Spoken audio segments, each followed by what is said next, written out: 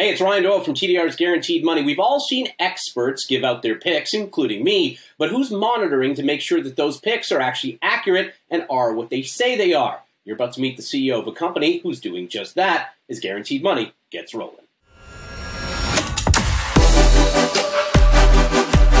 And welcome to TDR's Guaranteed Money. I am Ryan Doyle. We do our best to highlight businesses within the wagering world and the wagering space. And I'm excited about this one. This is a company I've heard a lot of buzz about, a lot of conversation about. And we want to talk about SharpRank today. Their CEO, Christopher Adams, joins us to talk about it and talk about what the company actually is, what it's all about. Great to have you. Thanks for having me. Yeah, it's always fun when you create a category, trying to explain it to people. Sometimes you have to tell people what you're not, and that kind of what's left is an easier definition for folks to understand it. So, well, let's start with that. I mean, is that something that you have to find as a challenge as a company? Do you have a tough time explaining what you are? Not necessarily, because our equivalent exists in every other market.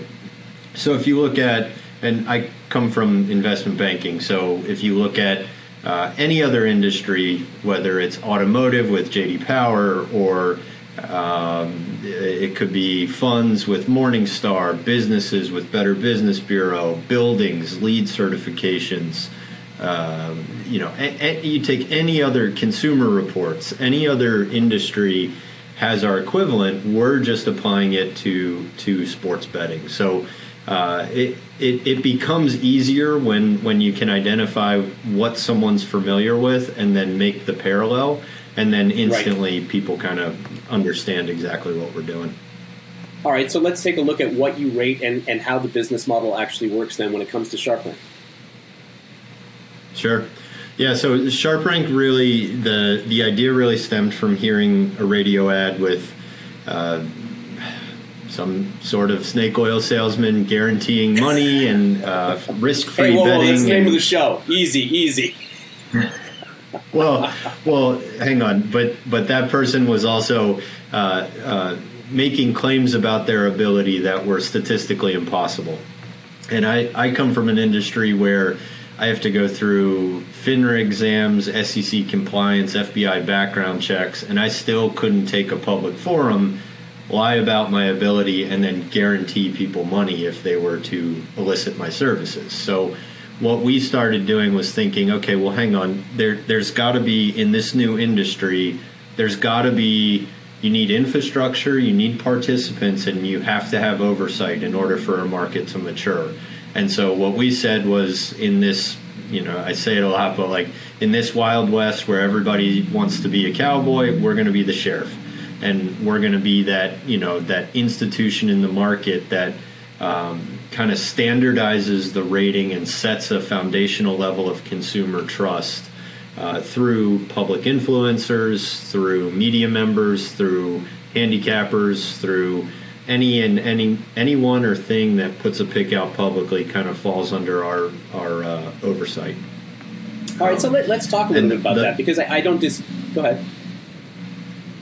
No. Feel free. Let's shoot. Okay, yeah, I was going to say, because, there are thousands, it would seem, if not tens of thousands of people out there making picks, myself included. How vital is it to keep those individuals accountable? And I'm going to ask, how challenging is it? Because it seems like my social media field is full of people like me giving out picks. There are people out there selling picks. There are members of the media that I think are very new to the gambling space that are giving out picks. If you're the sheriff, you have a lot of people out there to corral. Yeah, yes, we do. And that's part of what's so exciting about this is what we've found in sports betting, because it's so new. You get a flood of talent and intellect coming into a market that there's no ceiling set on success yet. And so people are coming from NASA, the Wall Street. They're coming from everywhere into sports betting because they're super intelligent people. And so what we try and do in our company is we segment in three categories. We have watch list, coverage initiated, and out of scope. A watch list, we are not going to let you know, but we are watching you. And what that means is we are taking notes on you and scoring you on a matrix based on performance, interaction with the public. Are you making claims that are valid based on what we're able to validate, and all those sorts of things? And if you score high enough on that for long enough, we'll approach you and say, hey, we'd like to initiate coverage on you. Here's what that means from a guideline standpoint, and then we calculate a rating and pull out some curated data science that people can use, and essentially what it is a blue check mark on Twitter. It's the same concept, right? You're having an independent party validate who you are as a picker of sporting events or sporting outcomes. And so there are a lot of people. Now, that being said, we focus where public exposure is the highest, at least initially. And what that means is a lot of media members, a lot of social platforms, and a lot of things of that nature, because whether we want to admit it or not, that's affecting financial outcomes of individuals who are consuming that content. And the problem really, the big problem really, is there is an identical infrastructure to banking that is forming here in sports betting, where in banking you have a research side of the house and you have a trading side of the house, and you have a do not cross line or your license gets stripped. Because if you taint that research or you taint that trading, the regulators can come in and fine and pull licenses, and the public trust just erodes for that company. What we're seeing now is media partners meshing with operators. Some are now vertically integrated, some just have contractual partnerships. But what the public really needs to understand is what we're here to do is validate that content side and that social influence side to say, hey, you're actually getting valid information. You're not just getting funneled to the side of a bet that their operator partner needs public tickets on. That's really important to set as a foundational level of trust, because from there, those influencers can be used to the advantage of the content platform and the operator. But until then, it's lawless. So it is the Wild West out there, and I think you're right. When you have that merger of church and state, there needs to be somebody that says, hey, wait a minute, you can trust this information you're getting is correct, versus across the street where it might not be so accurate.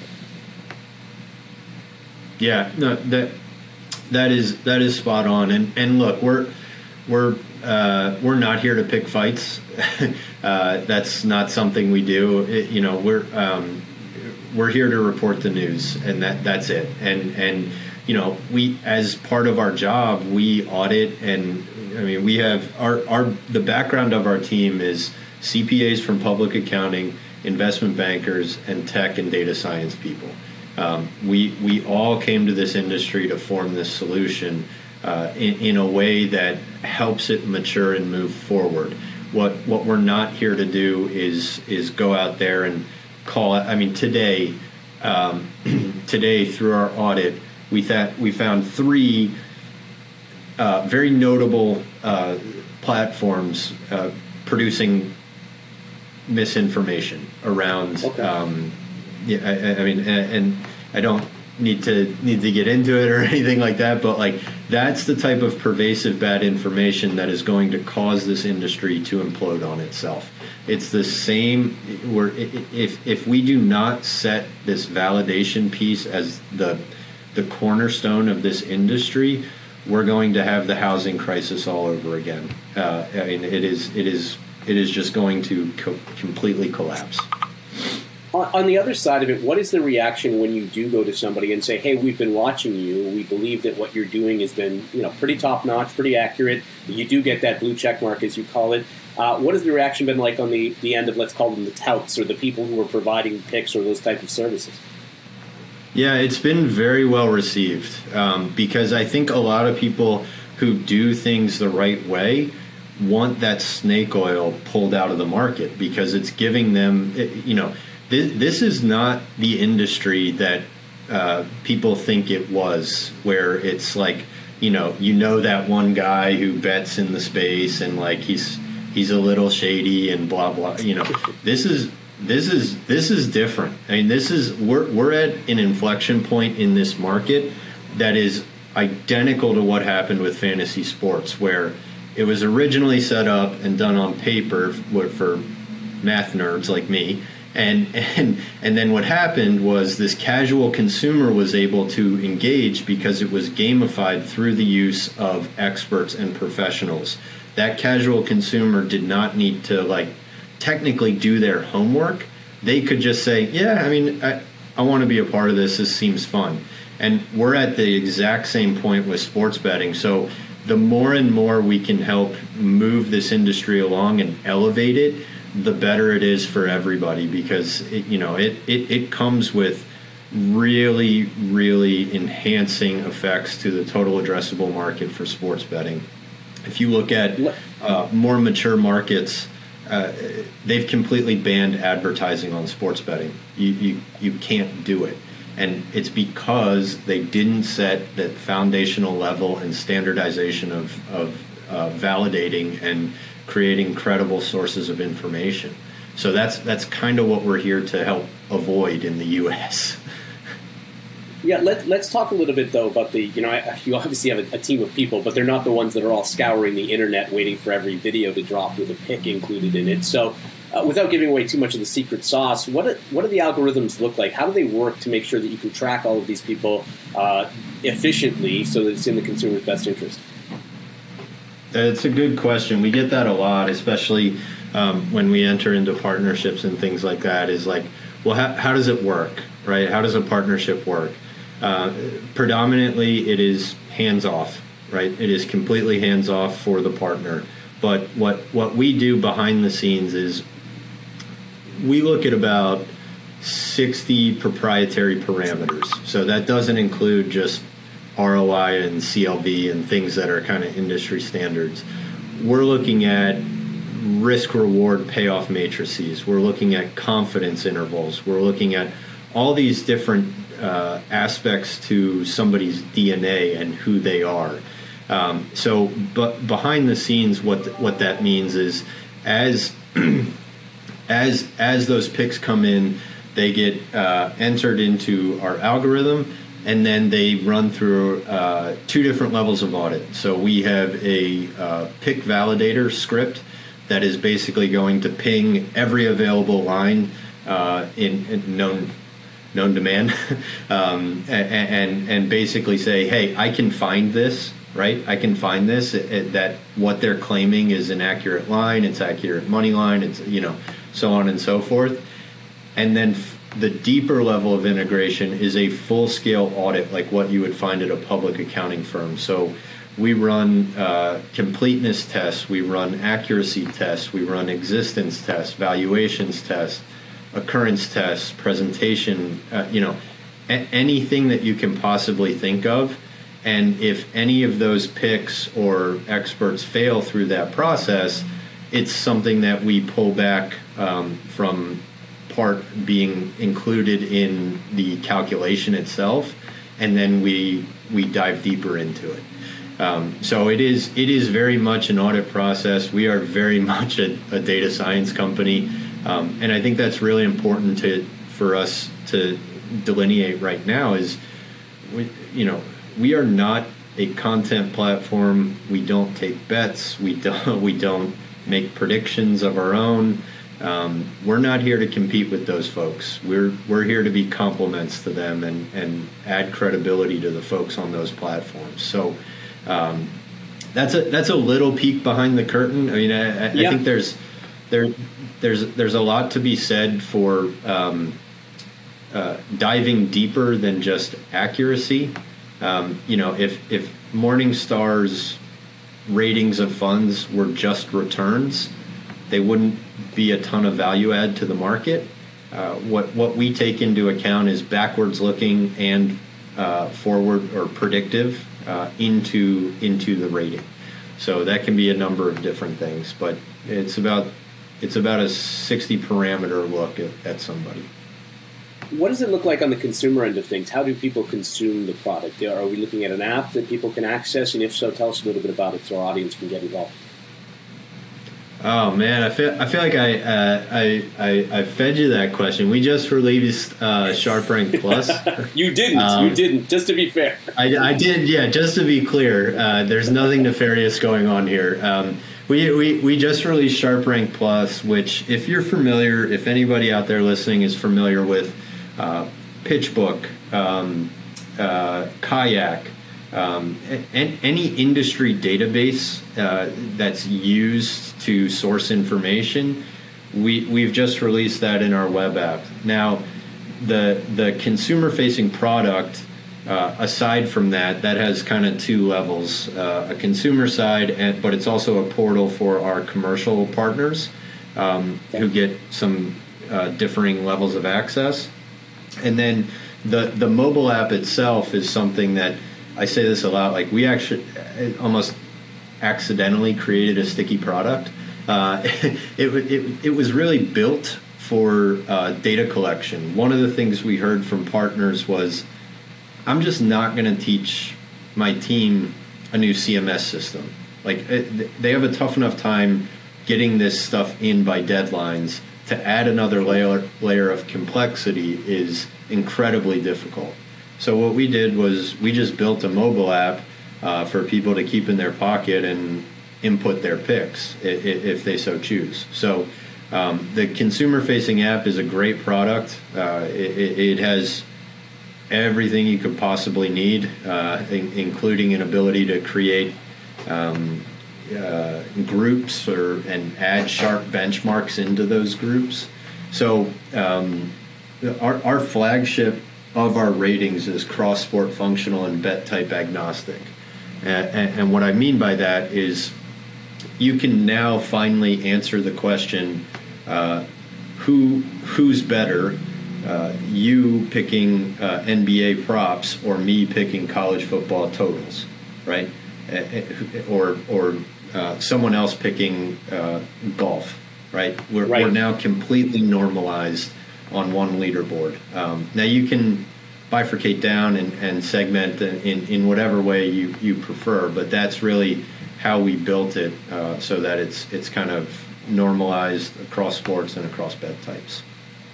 Tell us a little bit about the relationship when it comes to sportsbook. Is there room for the sportsbooks on the partnership side of things? Have any of them reached out to you as a company to say, hey, listen, we're just as interested in data as everybody else is. How do we get aboard and how do we team up in this endeavor? Yeah, I think sportsbook, these are great questions. I think sportsbooks are really leading the way around what it means to use an influencer, right? And what it means to, you see this like arms race happening right now with people going to FanDuel, people going to DraftKings, people leveraging the content side of the platform to the operator's advantage. And that's great, right? Like, that's really good. Those people do fall under our purview, right? And we Sure. believe that extra level of credibility that we provide those influencers is that extra nudge for the consumer, that casual consumer who might not think about betting, but as we mature as a market and those promotions become more and more personalized and they're attached with a content creator or an influencer that is preferable to the consumer, that starts to increase that engagement with those folks who otherwise would maybe say, that's all right. So I think sportsbooks specifically play a huge role in this, and they are on the cutting edge of responsible gaming, and the problem gambling and things like that, and we're a different mold of responsible betting, right?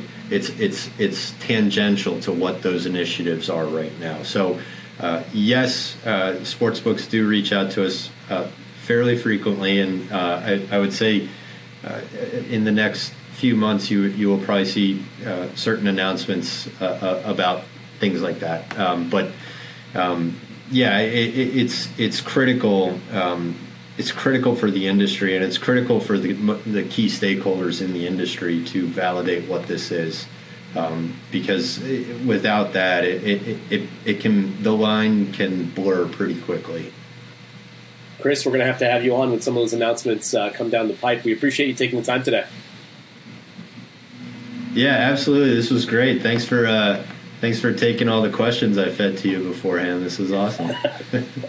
My accuracy should not be questioned here. Just to be clear, Chris Adams, thank you so much. Yeah, thank you. Hey, thanks for watching. This is the part where we put you to work just a little bit. So like, subscribe, and of course, tap the bell to get alerts for when new content comes out. Leave a comment if you can, and if you really liked what you saw, share it on social media, won't you?